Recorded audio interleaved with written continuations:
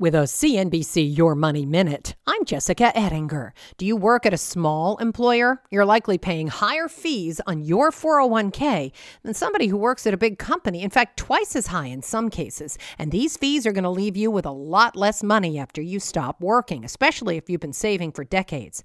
The smallest 401k plans can charge fees of 1% a year, the largest below 0.5%, according to Morningstar research.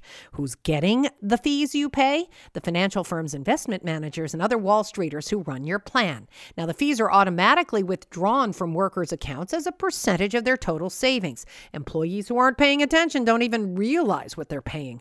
Financial planners tell you to look closely at the plan you have, figure out what you're paying, and make sure you're in the cheapest investments that make sense for you in that plan. There's lots more on how to be smart with your money, investing, and personal finance at CNBC.com.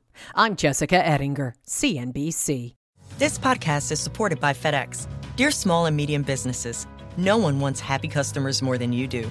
That's why FedEx offers you picture proof of delivery, packageless and paperless returns, as well as weekend home delivery to 98% of the U.S. on Saturday and 50% on Sunday. See the FedEx service guide for delivery information. FedEx Ground service is also faster to more locations than UPS Ground. See what FedEx can do for your business. Absolutely, positively FedEx.